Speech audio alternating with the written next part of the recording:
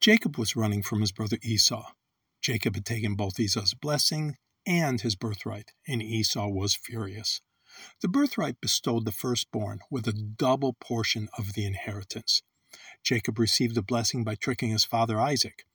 Jacob concealed his identity and pretended to be Esau. Isaac was blind, so he could not see what was going on. The Bible repeatedly emphasizes the principle about sowing seed. Galatians chapter 6, verse 7 reads, "Be not deceived, God is not mocked, for whatsoever a man soweth, that shall he also reap." We will harvest whatever we plant, not just in the natural, but also in the spiritual realm. Jacob had wanted a double portion, the birthright, and it looks like he received a double portion in an unexpected way. In Parshat Vayetzei, Jacob made an agreement with Laban to work for 7 years as a dowry for the right to marry Laban's daughter Rachel. We read in Genesis chapter 29, verses 22 through 25, "And Laban gathered together all the men of the place and made a feast. And it came to pass in the evening that he took Leah his daughter and brought her to him, and he went to her.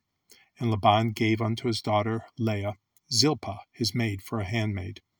And it came to pass that in the morning, behold, it was Leah. And he said to Laban, What is this that thou hast done unto me? Did not I serve thee for Rachel? Why then hast thou beguiled me?"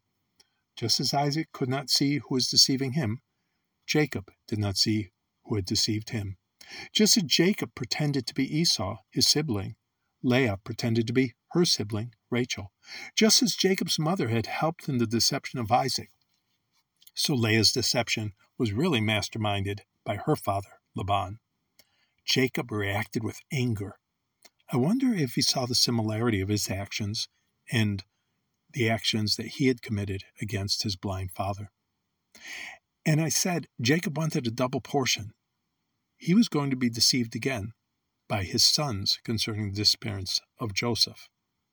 No one likes to be deceived, and God warns us about this. He tells us not to be deceived.